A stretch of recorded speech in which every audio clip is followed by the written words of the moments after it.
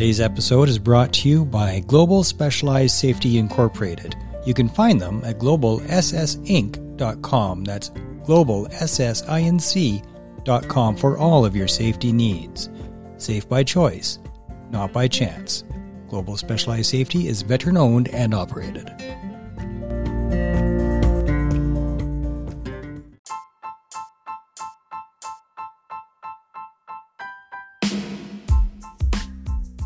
At Operation Tango Romeo, we are on a mission to save lives and relieve pain by making help for PTS injuries easily accessible, with a vision of a world where the path to recovery is clear.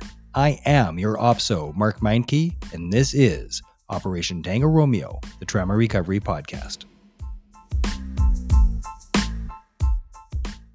Good morning, everybody, and thank you for tuning in to a fantastic edition of Operation Tango Romeo, the Trauma Recovery Podcast for veterans, first responders, and their families. Today on the show, coming to me from the area of Walnut Grove. I thought that was just Little House on the Prairie. That's pretty awesome.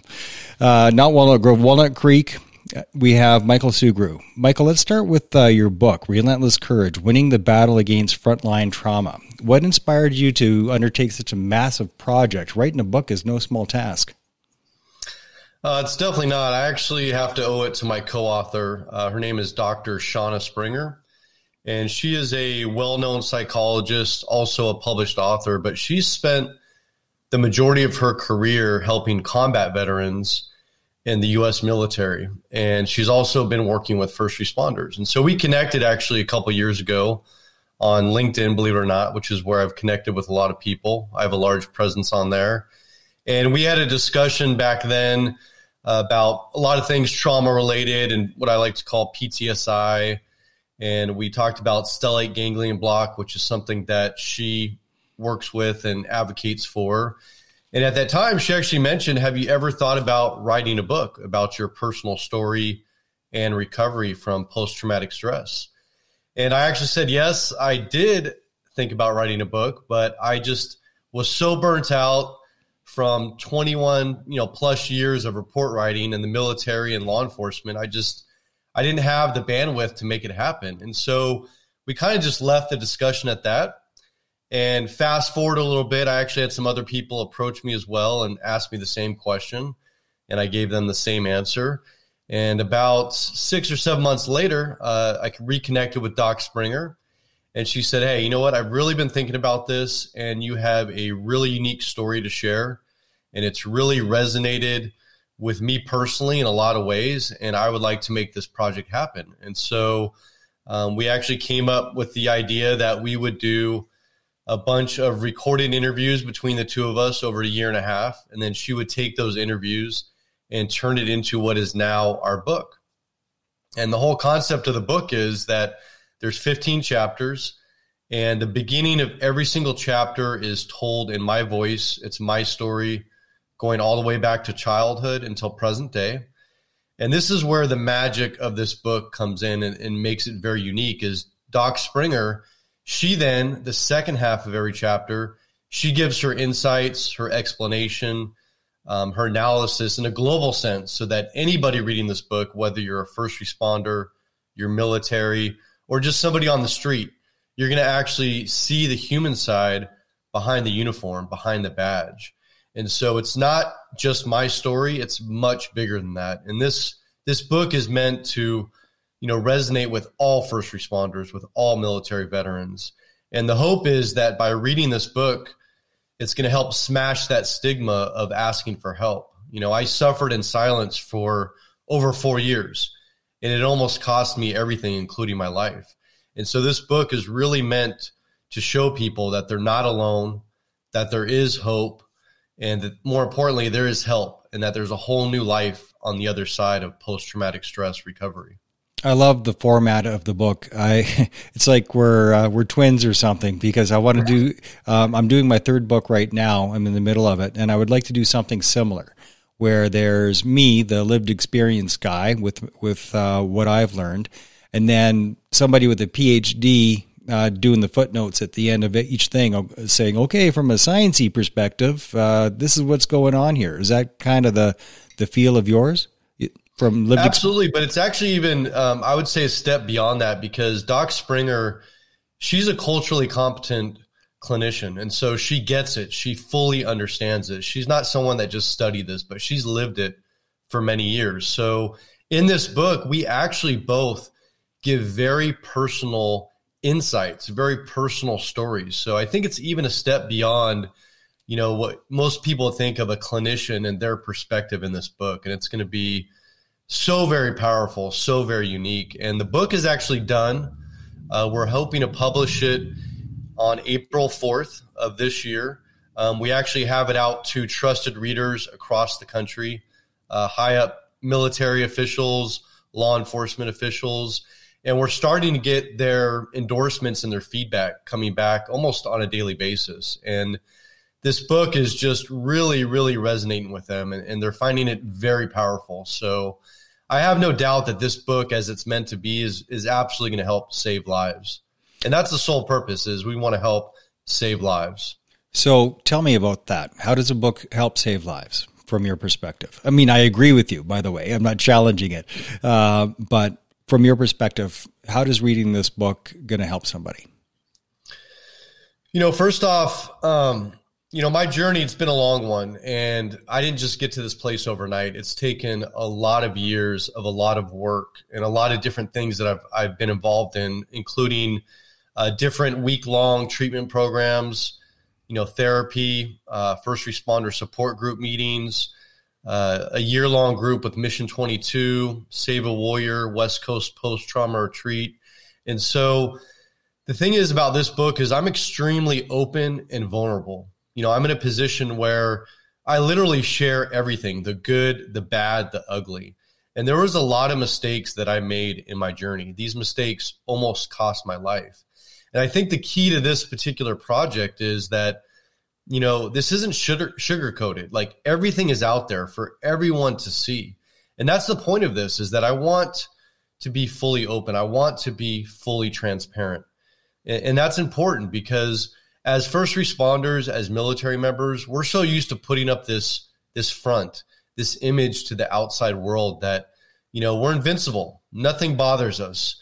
We just get the mission done and we drive on and we go on with our lives. And that's not the reality of it. The reality of it is that we see trauma on a daily basis over, in some cases, a 30-year career. And we're talking about hundreds of traumatic incidents. And in this culture, we never talk about that. We never acknowledge the impact of all these incidents on us, on our family, on our friends, on everybody for that matter. And so the key to this book is vulnerability. And that's vulnerability by myself and also Doc Springer. And I think that's the key to this, is that people will see that they're not alone. Because when I was at the height of my struggling, I truly thought I was alone. I truly thought that there was no one else out there like me who was suffering like I was. And I was ashamed. I was embarrassed. It wasn't until years after my recovery that I realized that asking for help was the bravest and most courageous thing that I've ever done. It was nothing in the military. It was nothing I did on the streets as a police officer. It was getting the courage to raise my hand and say, look, my life is falling apart. I'm losing everything. And I can't do anything about it. I can't control it. I need help. Yeah. I can't do this on my own. Tell me about that moment. There must have been a moment. The moment where the light bulb went off, you went, fuck. I need to reach out for help now. Absolutely. And I remember like it was yesterday. And I'll back up about a month before that moment, because this is very pivotal. Yeah. A month before that moment, my best friend, he's a Vietnam veteran. He also was a 35-year reserve officer with my department. And he was my best friend. Literally, I saw him every week for lunch. Well, about a week after Thanksgiving in 2016, while I was on duty as the day shift sergeant, he actually tried to take his own life. He slit both wrists. He stabbed himself in the torso multiple times, OD'd on multiple prescription medications. And when I heard the call came out, I didn't put it together right away and realize that it was my friend John, that this suicide attempt in progress was happening. And I literally got to the trauma center as the ambulance was bringing him in. and he was covered in blood. He was in and out of consciousness. And I literally had a brief second with him before they rushed him off to emergency surgery. And I remember looking into his eyes and telling him that he was going to make it. He was going to pull through this. And I honestly didn't believe that. I thought he was going to die. I mean, This literally was indescribable. I mean, here was my best friend who I had no idea was suffering like this. No idea. And I remember sitting at the hospital that night, waiting for him to come out of surgery, sitting there next to his sister and other people in the department. And just the shame and the guilt that I felt of why didn't I see this? Why didn't I do something about this? I mean, my own best friend, I didn't see the signs, the indicators. And all I could think about was my young daughter at the time, that I couldn't put her through that same situation and have her blame herself for me taking my own life. And so about a month after that, on the anniversary of my fatal shooting, that's when I literally broke down in a parking lot and just bawled for 2 hours. And finally, I just picked up my cell phone and I called my on-duty watch commander of my department and just said, look, I need help. I can't do this anymore. And that's what started my recovery. That's what started my journey of healing and led me to where I'm at today. What did you notice in yourself that you needed help? Like, what kind of behavior were you displaying that had you in a tailspin? Like, what did that actually look like? So some of it was immediate and some of it built up after time. But I was involved in a fatal shooting the night after Christmas, the end of 2012. You know, at that time, I was happily married, had just bought my dream house, literally was promoted faster than anybody. My career was off the charts. And this particular incident is what pushed me over the edge. And I remember when I finally went home after that night, after being up all day and going through interviews with the district attorney's office. And I remember arriving home and just feeling completely numb, feeling detached. Right. I remember seeing my wife and my daughter at the front door, and I gave them a quick hug. And all I wanted to do was go up to my room, close the door, and go to sleep and hope that this was some bad nightmare that, you know, really didn't happen. And so that's what started my isolation. I mean, literally physical isolation, but also emotional isolation. I didn't talk about this incident with anybody. We were immediately sued. I was under 2 investigations, one from the department, one from the district attorney. And this was about a clean shoot as you can get. I mean, literally, we saved a couple. There was a man with a butcher knife who was trying to kill a couple and then tried to kill my partners and I. And so I know that we saved their lives. I know we did the right thing. But still, just the impact of what happened and the impact that I took a human life. I mean, to understand the toll of that and up in my face, I mean, literally feet away from me, this happened. And I couldn't get these images, this subject's face out of my nightmares. I literally had nightmares every single night. And I got to the point where I started drinking more, trying to drink myself to sleep, hoping again that this was some nightmare and I would wake up the next day. What was the feeling? Good again. What was the feeling associated with that? So was it second guessing yourself? Like, should I have killed him? What was going on there where it was haunting you? It was just the image by itself. There's usually an associated feeling with that image. So there's more to this story, and I think it's important to share. But in this particular case, this subject with the knife, to this day, we don't know why he did what he did. Right. Prior to this night, this subject had no police contacts. He had no criminal record. He had no issues. He had no mental health issues whatsoever. For all intents and purposes, he was a good young man living a good life. He had a job. Again, he was close with his family and his friends. And something happened that night. We don't know if it was drug-induced psychosis. We don't know if he just mentally snapped. But to this day, even years later, after enduring a federal lawsuit, after all the investigations, after all the toxicologies, we don't know why this man did what he did.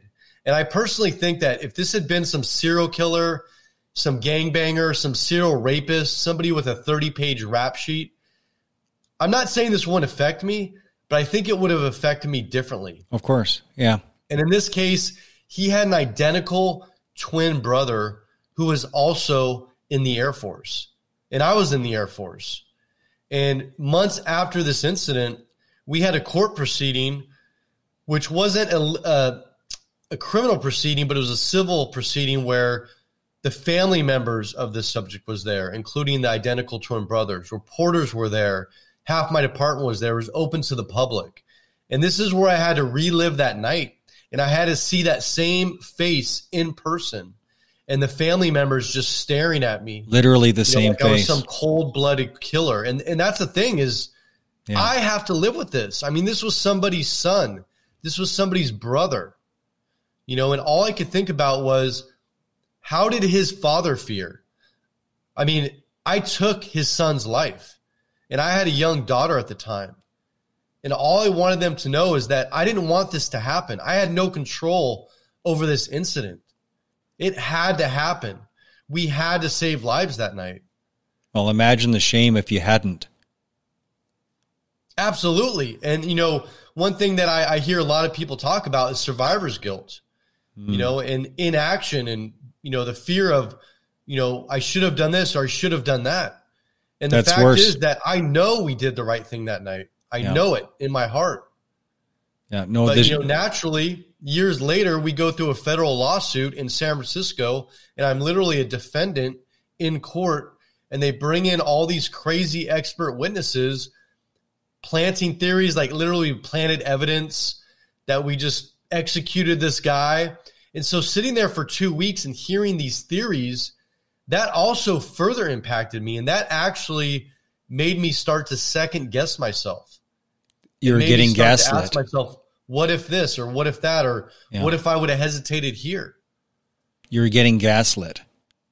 Absolutely. Absolutely. And the trial went in 2016. So it took 4 years after my shooting. And at the height of my trial, there was literally like 6 controversial police shootings across the United States. And this was the beginning of the anti-police movement in the United States. So imagine me sitting there in San Francisco, one of the worst imaginable places to be on trial. And here I am, devoted my entire life to protecting and serving. And now literally I feel like a criminal on trial for my life. That feeling is unimaginable. That confusion that you were feeling of like, why this kid? Like, what the hell happened? What's the evidence? Like, was he on some sort of weird drugs? Like, what happened? That same feeling that you're having is the feeling that the family was having, because it made no sense to them either. They would, if their kid had a history of drug abuse or crime or something like that. But for them, the cognitive dissonance of, like, not my Johnny. My wife's the school principal, so she gets it's not my little Johnny, Well, even from your perspective, having not known this fella, like, what the hell happened? So in the minds of those family members, it must have been you. Like, it couldn't be my Johnny. There's just no way that they can grasp that their kid snapped and did this. So they will grasp at absolutely anything that they can so that it makes sense in their own brain, because it's such a crazy, crazy circumstance. Of course they think, not my Johnny. Of course I hope his name wasn't John. But that's the cognitive dissonance that family is. That's why they came at you with both barrels, with zero empathy, with no ability whatsoever to look at the big picture. They were convinced that it was a bad shoot when it wasn't. But you're exactly right. The shame of not doing anything, the shoot him in the leg crowd, right? The shame of that would be so much worse. Had he obviously, completed and hurt the people that were there, the shame would have been so much worse. So as shitty as this is, and it is a massive pile of manure that you had to deal with, it would have been worse had you not. So much worse.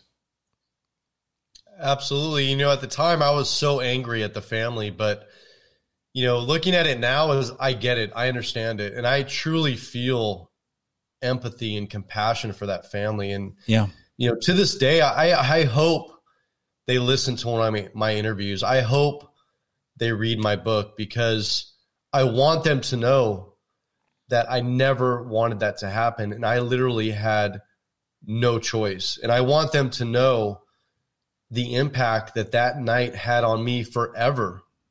I mean, forever. I will never forget that night.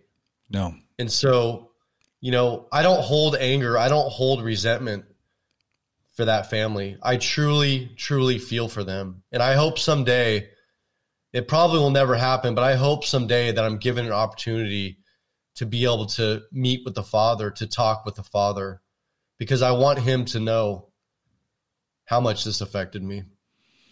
Let's talk about the shoot him in the leg crowd. I can do it, or you can do it. What would you prefer?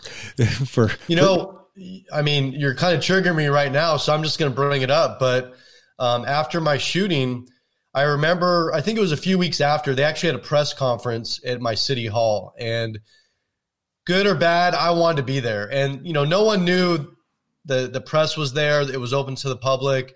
And at that time, nobody knew that I was involved in the shooting, but I was in the back of the room and I was listening. And that very statement that you just said, some lady, she raised her hand and they called on her and they said, well, why did they just shoot him in the foot? And I could not believe it. I mean, part of me was like, are you kidding me? Like, really? But, on the other side of that. Well, especially in San Francisco, right? Like, who understands firearms or tactics in San Francisco that isn't a cop or ex-military? Well, absolutely. And, to go into the specifics of my shooting, there was 2 different rounds of shots fired. I was involved in both of those rounds. And in the first round, we didn't even know that we hit him. It turned out that we did. We found this out months later. 2 volleys then. And yes, 2 volleys. And basically he was at the top of the stairs holding a butcher knife and he started coming at us.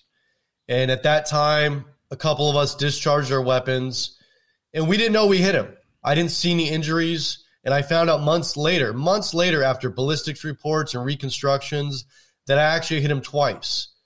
And then he was at the bottom of the stairs, still holding the butcher knife. And you could tell at that from time, myself and another officer, we had our guns pointed at him.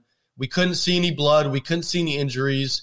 All we can see is this butcher knife. And we're giving him commands to drop the knife, drop the knife. And he starts coming up again with this knife.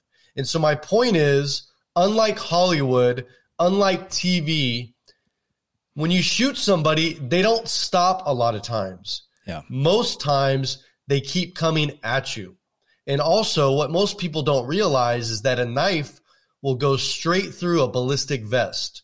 Ballistic vests can stop handgun rounds, but they do not stop knives. What's the training and nowadays? Knives are actually more deadly than handguns. I've been involved in many investigations involving homicides, stabbings, and people die much quicker with stab wounds. And so let me back up and answer that original question with that in perspective. When you have an armed subject with a butcher knife coming down a flight of stairs, you shoot to stop the threat. You shoot, we're trained center mass and to the head. Stop the threat. We don't shoot for arms. We don't shoot for hands. Why? Well, first off, it's almost impossible. I don't care how good of a shot you are, how well trained you are, to shoot a moving leg, a moving hand, a moving foot.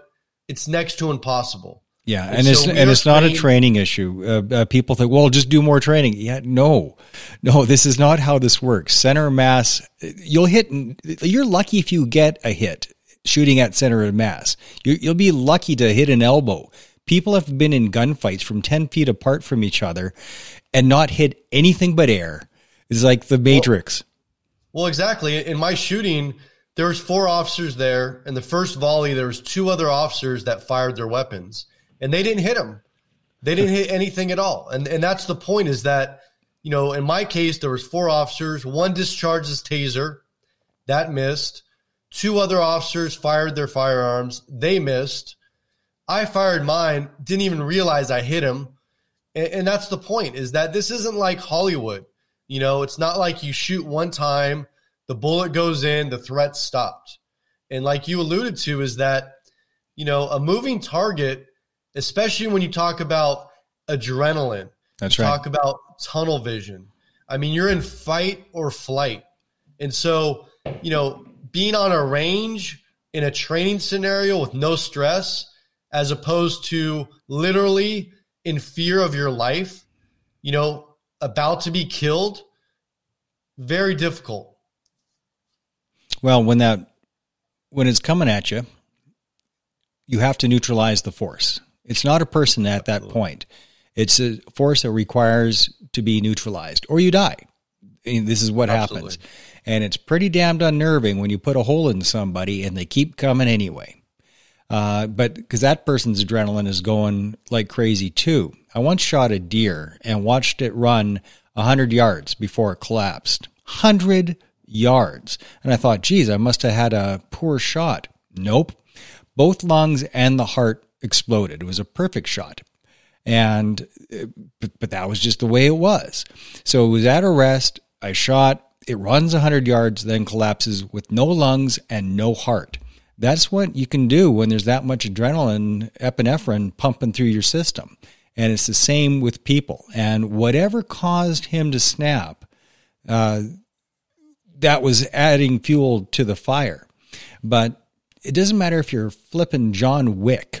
If you try to go for the leg, that's a great theory. I wish that was something that could be a good immediate action drill. The leg shoot. Let's practice that all day long. Let's change the ranges and the gun targets so that it's a leg coming at you. Well, that's great, but it still isn't enough. You could go right through somebody's femur and they'll keep coming at you. They don't drop like a sack of wet cement. That's not what happens in real life. Now, back in the day, the safe distance for training was 21 feet. That's if somebody's got a knife and you're got your sidearm in the holster and they start coming at you, if it's any less than 21 feet, you do not have enough time to draw your weapon and put two into the center of mass. 21 feet, that was the training then. Now, you guys are already drawn at this point. What's the training now for safe distance with a knife? It's probably, 40 feet? More? There's not a set distance. Honestly, you have to take a lot of different variables into account. And in my case, it was less than 21 feet, and like you said, our guns were already out. But I think what's important, and this is a simple demonstration that I'm going to talk about that anybody at home listening to this interview can do. I saw this in a training class, and it really, really just cemented the fact of reaction versus action times. And that's really what's critical in this discussion when you're talking about feet, when you're talking about somebody with a knife. And basically the exercise was that you have two people with Nerf guns because you want this to be safe. And so you have two people facing each other. The distance isn't exact, but let's say that they're 6 or 8 feet apart from each other. And they have their guns basically. So you have your gun out and it's pointed at me and I'm the suspect and my gun is at my side.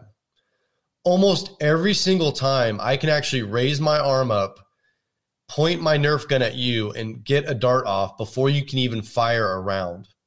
And that's because of the reaction versus action. They say it takes 0.75 seconds to perceive a threat, and it takes 0.75 seconds to react to that threat. So when you talk about that basically a second and a half, that's the advantage that person has on you. It doesn't seem like a lot, but it is. And I encourage anybody at home listening to this to just try that simple demonstration. And the instructions are that the cop, they have their gun out like they would, and it's pointed at the bad guy.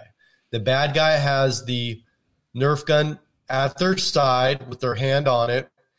And the instructions is that the cop can't do anything until they see the subject or suspect react and see who can get the shot off first.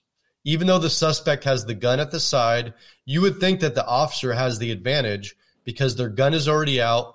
It's pointed at the subject and you would think they would win, but it's not the case. Again, the suspect knows what they're going to do.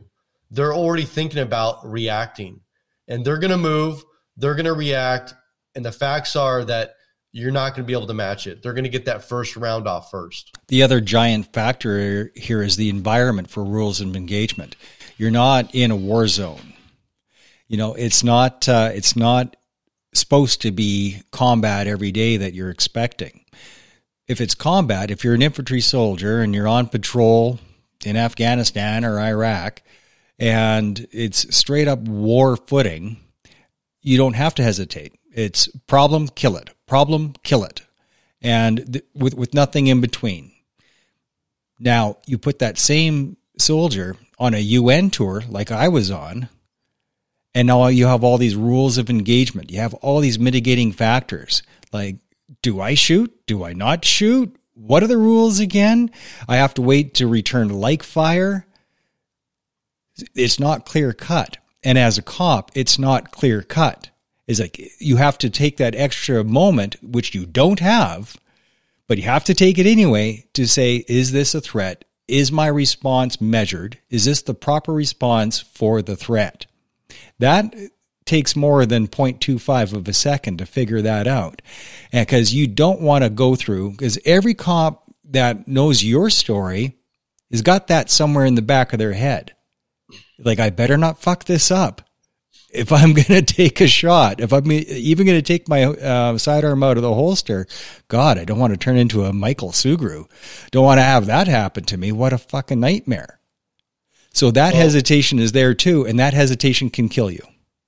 Well, that hesitation is going to cost lives. Yeah, and that's one of my biggest fears is that, you know, they're moving to change the use of force laws, and they want officers to now exhaust everything and anything as opposed to using the appropriate force. And, you know, when time permits and distance permits or circumstances permit, sure, you know, use non-lethal force, use beanbag shotguns if you have it, use tasers if you have them.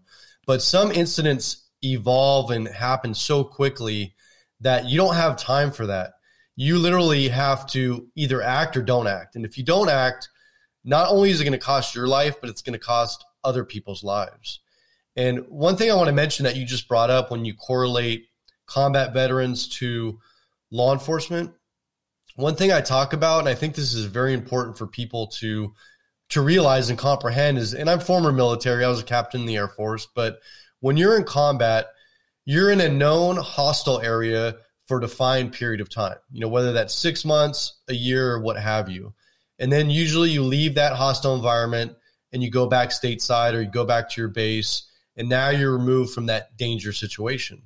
And typically when you're at your home base or back in the United States, there really is no combat. There really is no threat every single day. But when you're a law enforcement officer, you are literally in combat or potential combat every single day, all day, for your entire career. So imagine being in combat for 30 years.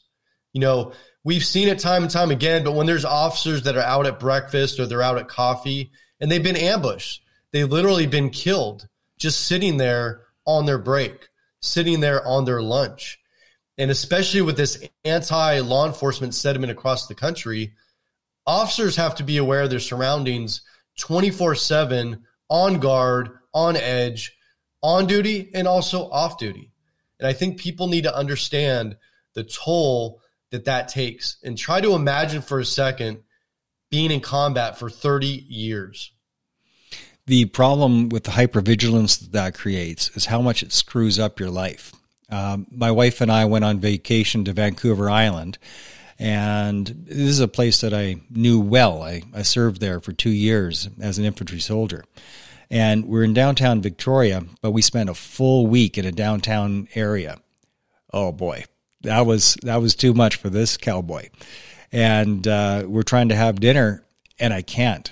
Like, I can't look at my wife. I'm looking outside because I saw a couple of dodgies outside, you know, like, oh, they're up to something.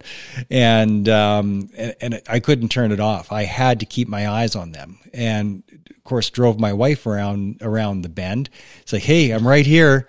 It's like, yeah, well, these guys are not right. It's all, and I don't have the bandwidth to explain what's happening to her because I'm on guard. Because in my head, these guys are about to kick open the door any second and shoot the place up, and I'm looking for weapons of opportunity, everything that I could do to respond, right?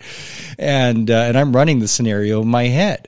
And like, how can I take these guys out? Like, how could I do this? This is kind of a shit spot to be, and I don't like the position. And my back's to the door. None of this is good. And but she was really upset by it until I was able to throttle back and explain this to her. But this is what hypervigilance does to you. It screws up your relationships. You're always on alert. People are you listening to me? You're not even listening to me. You want to piss somebody off? Say, I'm sorry, what did you say? You mean you weren't listening to me? No, actually, I wasn't. My attention was over here on all these things that you don't see, and I see it all. You don't see it, but I see it. And I'm doing threat assessments all the time. My war was in 1994. I got out of the military in 95, and I'm still switched on. That's the curse of hypervigilance. Well, it never goes away. No. I retired about 3.5 years ago. And as you know, you always have to sit facing the door when you're out anywhere in public, usually with your back to a wall. So there's nobody behind you. And, like you said, I'm constantly scanning waistlines, hands. And it's not that you're not paying attention to your spouse or significant other. It's literally that it's so ingrained, it's second nature that you don't even realize you're doing it, and you're doing it all the time, but you're always scanning, you're always looking, you're always evaluating, you've got split seconds to size people up and make determinations. Are they a threat? Are they not a threat? And, this is off duty, on duty. I mean, you're at home, you hear weird noise, outside, or you're in a restaurant. God forbid somebody drops a glass or a plate. You literally want to pull out your gun and hit the ground.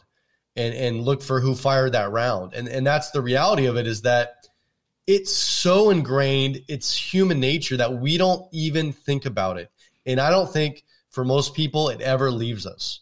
You could be retired or removed from war like you were for many years, and it's still there. It's still there. I think be there for the rest of your life. A good analogy that just hit me is, do you have kids, Michael?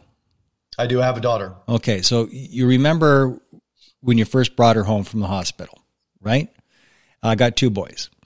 And when especially your first kid, not by the time you're on your second or your third, you sleep through the night, you don't care. They fall out of the crib. Yeah, whatever, they're fine. But the first one, not so much. The first one, that first week or 2 that you have them home, you're just listening. You're listening for every little news. Is that kid still breathing? And any little chirp that comes out of that kid, boom, you're there. Are you okay? Are you okay? Are you okay? And so any mother, any father that remembers that first week of their newborn coming home, now try to remember that wore off at some point. That's hypervigilance. Now imagine it never wears off. And you're always that nervous new parent forever. That's hypervigilance. Absolutely. You brought up a funny memory. Well, it's funny now, but I remember when my daughter was young and, she was an infant, and at the time I was married, and we would go out to eat at a restaurant or a coffee shop, and people would always come up and, oh, your daughter's so beautiful. She's so cute. Well, when a guy came up and did that, the first thing I thought of was, man, who is this old perv? Is this some sex registrant, some 290? I remember my wife at the time would be like, oh, he was so nice. I'm like, no, that guy is a dirtbag. He's a scumbag. He's saying my daughter's beautiful. He needs to get the hell away, before something happens. This guy is not a nice guy. And that's the thing, it's funny. When you ask a cop, what do you think of when you see a picture of a Boy Scout leader pop up on a screen? Pedophile. Exactly. But if you ask somebody in the public, they would think, oh, well, that's such a nice man. He's devoting his life to helping children. And it's no, that's not what cops think. We think this is some scumbag parading to be some nice guy, and we're not letting him near our kids. And it was the same thing when my daughter was very young. Any guy came up, it's dude, get the hell away. Just go. Prepare to be throat chopped. Here it comes. Exactly. Yeah. I know a thing or two because I've seen a thing or two, darling. It's like, why do you look both ways? It's a one-way street. I know a thing or two because I've seen a thing or two. I'm not trusting humanity. That doesn't. I've seen people go the wrong way down a one way. So pardon me. I'm going to look both ways on a one way before I make this turn. God. Writing the book Relentless Courage, let's take a step back. Okay. You must have found that very healing and therapeutic. Well, or was it just a grind rehashing? No, I think when the book comes out, it's going to be on the healing side. But, actually going through this project and reliving it, I mean, very, very intimately and very detailed over a year and a half, it actually took a toll. I mean, my nightmares increased, my sleep got worse, and it's kind of like talking about after my shooting. So I went through 4 years of a federal lawsuit. So literally I had to relive this traumatic incident over and over and over. And in this book, there's a lot more than just a traumatic incident. I talk about a lot of traumatic incidents, but more importantly, I talk about a lot of administrative betrayal. And that's something that's not often talked about, but administrative betrayal is truly what pushes a lot of people over the edge. We have the workplace trauma, the traumatic incidents, but when we have our quote unquote blue family, which we thought was our family, and they are until they're not, when they turn their back on us and they abandon us at our greatest times of need, that is what causes officers to oftentimes kill themselves. It almost cost my life again because of my administrative betrayal. And I go into that in great detail, things that I've never talked about in any interviews, in any public presentations, because this stuff needs to be out there. Because you know what? Everyone's dealt with this. No one talks about it, but administrative betrayal is so very common among not only military, but all first responders. When you get hurt by somebody that you don't know, it's easy to get over. When you get hurt by somebody that you loved and trusted, that hurts. It's a form of sanctuary trauma. Sanctuary trauma is when you finally reach out for help, which is about 2 miles too late for most people. You reach out for help and you get your hand smacked. Like it's not a safe place to land. You're like, oh, I finally reached out for help and you were an asshole. No good. And administrative betrayal is where these are the people that are supposed to have your back, or at the very least be unbiased. And they're the ones putting a knife in your back. Not good. And that type of betrayal is so brutal. And the example of people killing themselves that is perfect for this is all the instances we keep hearing of people in the VA or in Canada VAC, so Veterans Affairs or Veterans Affairs Canada, in the parking lot in front of the building, and they suck on the barrel of their gun right there in the parking lot. What are they saying when they do that? What they're saying is, I came to you fuckers for help and it wasn't there. You kicked me when I was down. Fuck you. And that's why they do it, because they're trying to make a statement of, this is what happened to me. Next time, just help somebody. And that is how powerful that betrayal from somebody close to you can be, that people are eating bullets in parking lots in front of the VA or in front of VAC. Absolutely. And one thing I want to touch on that we haven't talked about here, but a lot of people in the military and a lot of first responders, we don't just choose this job by chance. Oftentimes it chooses us because many first responders, many military veterans, we have some form of childhood trauma in our lives. It can be very minor. It can be, just an emotionally distant parent. It could be a parent or relative who's an alcoholic, a drug addict, or it can be on the very extreme spectrum and be physical abuse, sexual abuse. But we learn at a very young age to adapt, to be resilient, to overcome adversity, to be natural caretakers. And so we lean towards these professions, which in my case was a calling. And now we find our new family. And in the beginning, it's like a brand new marriage. Everything is wonderful. Everybody loves you. Everybody supports you. Everyone's got your back. And you have this mentality that, and it's true that, hey, you know what? I would die for my partners. I know they would have my back. They would run into this active shooter situation with me. They would go into this domestic violence call right by my side. And I have no doubt they would have my back. They would have my life. And so we truly believe that this is a family. It's our new family, one that we love, one that we trust. And it isn't until that situation happens where you realize, no, it's not a family. This is a business. It's literally, they've got a job to do and they want you healthy. Well, I should say healthy, quote unquote healthy, not truly healthy, but they want you to be at work doing the job. They don't want you off injured. They don't want you off getting help. They don't want you off trying to get better. They either want you there or they want you off the books. And that's the hard realization, is that I don't care how good a soldier you were, how good an officer you were, when it comes down to it, if you're not on the street working, they don't want you. And that's a hard reality to accept. They just want you to be useful. Case, if you're not useful, you get... Exactly. And in my case, I figured, you know what? I'm going to do all I can to get better. And my goal was to always go back to work because this is all I knew. I wanted to be a police officer since I was a young child. And when I was trying to get better, that's when my quote unquote family abandoned me. They didn't want me anymore. I was like that used toy that was no good anymore. And they wanted to toss me out to the street. Policing's always been a thankless job. Always. It's never not been that. And there's always been the I hate cops crowd, especially when you're the one getting pulled over for a ticket. You know, that's always been the case. However, over the last 6 years, in particular the last 3 years, there's been the defund police crowd, the I hate cops crowd, pigs in a blanket, fry 'em like bacon. This keeps happening. And it is repeated on the news that you're supposed to hate cops. Cops are bad. The blue line, which is just supporting cops. Blue line is now white supremacy. Oh, that's nice.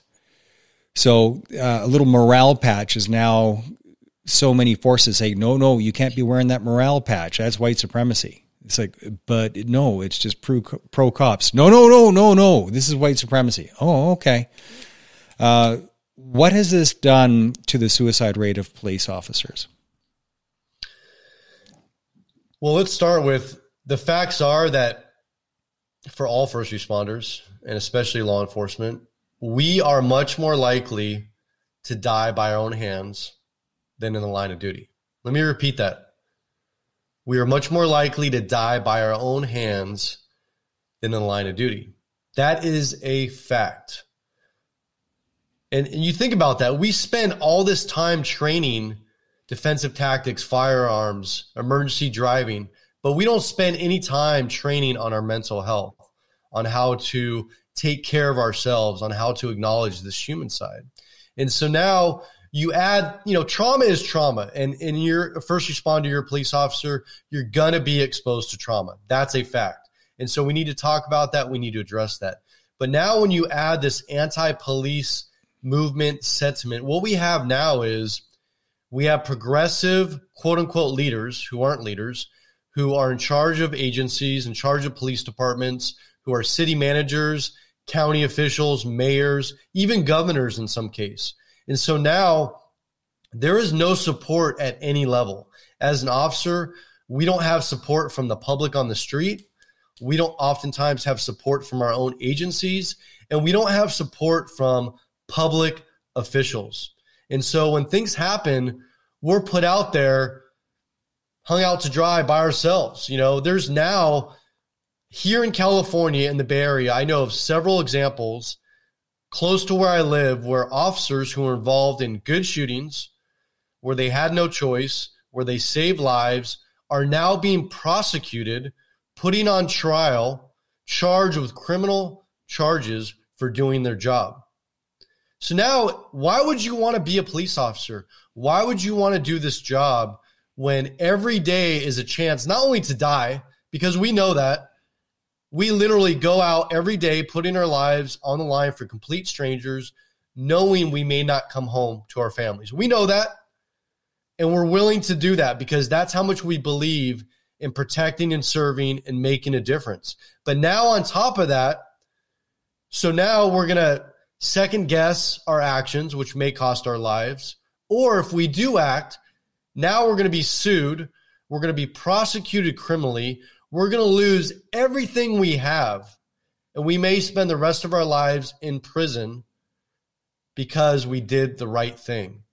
I mean, imagine the weight of that. Imagine the toll. There's no other profession where they have to deal with that. They have to experience that. No other profession.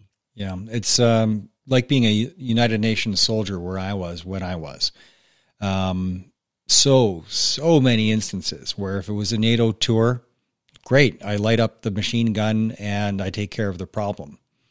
But because it wasn't a NATO tour, geez, if I light up this machine gun, what's going to happen? I know leadership doesn't have my back. Am I going to end up in jail? Is this going to be an international incident? Am I going to embarrass my country? All questions that should not be in your head in a combat zone. It should just be pretty simple, threat or not a threat, and respond accordingly. But there's so many shades of gray that you don't know what to do or how to do, so you freeze up. And when you hesitate, hesitation kills. And that's probably why there's more dead officers on duty now than there used to be. Because they're like, whoa, shoot him in the lake crowd just around the corner. I don't know what to do here. You know, I know what I should do, what I need to do, but I don't know if I want to do it, if it's going to be worth it. Maybe I'll just go hand to hand with this guy with this knife, you know, and that hesitation will get you killed. We're just about at time. Let's switch gears back to stellate ganglion block. What the hell is that? So that's actually a medical procedure to treat the physical symptoms of post-traumatic stress. And a stellate ganglion block's actually been around for over 100 years. It initially was used for pain, like pain blocks. And many years ago, I think about 20 years ago, they started using it on military, on special operators like Green Berets, Navy SEALs, Delta. And the whole concept is that basically they use an anesthetic. The procedure is done by an anesthesiologist, and they shoot the anesthetic into your bundle of nerves, specific points on your, usually they start with the right side of your neck and then the left side of your neck. And the idea is that the procedure slows down the amygdala, which is the primitive brain, the human brain that controls flight or fight. That's the one that gives you all these physical symptoms when you feel like you're threatened, you feel like there's danger. And the idea is that this anesthetic actually slows down the primitive brain and reduces these physical symptoms of PTSD. And I've actually gone through this procedure. I had it done earlier this year, and it's very quick. It's literally painless. It takes about 15 minutes for the procedure. And for most people, I believe the effective rate is close to like 85%, where you initially feel right away a reduction in these physical symptoms. And then usually it takes about a week or two to realize the full relief. And this isn't a cure for PTS. I want to be clear on that. But the concept is that by reducing these symptoms of the amygdala, the human brain, it allows you to kind of open up and focus on the things that you need to work on. So, you know, you get the stellate ganglion block, and you should follow that up with therapy, follow it up with programs like I did, like a week-long retreat. It's not just get the shot, your life is better, move on. No, it's a temporary coping mechanism that helps you take the weight out of your backpack so that you can focus on yourself. When the weight exactly. And, you know, for some people, the effects are 6 months. For some people, it's several years. Yeah. Everybody's different with their metabolism, with their trauma, you know, but the facts are that it does help. It does work. It's very safe. And Dr. Springer, my co-author, she is the lead psychologist for Stella. And Stella is a national organization. It was actually created by Dr. Eugene Lipoff, who's one of the pioneers of using SGB for PTSD. And now they go around the country and they actually train anesthesiologists specifically how to do this procedure. And when they do it under imaging or sonogram. They don't just randomly stick a needle in your neck, but they actually make sure that it's going to this very specific bundle of nerves that controls the amygdala. And if you want to know more about it, literally just Google stellate ganglion block or Google Stella. And there's several informative videos, some by Dr. Springer, but also by other patients, both combat veterans and first responders who have had the procedure done. We have so much more to talk about, but we're at time. We have to do this again, Michael. Absolutely. Absolutely. We could talk for hours, no doubt. Yeah, no doubt. All right, brother. Please stay on the line, and thank you again for being here. And for those that are wondering, that book again is Relentless Courage, Winning the Battle Against Frontline Trauma with co-author Shauna Springer, Dr. Shauna Springer. Please stay on the line. You're listening to Operation Tango Romeo, the Trauma Recovery Podcast for veterans, first responders, and their families.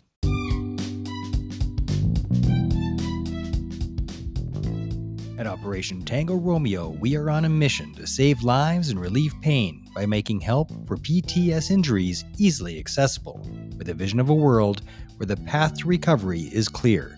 I am your OPSO, Mark Meinke, and this is Operation Tango Romeo, the Trauma Recovery Podcast.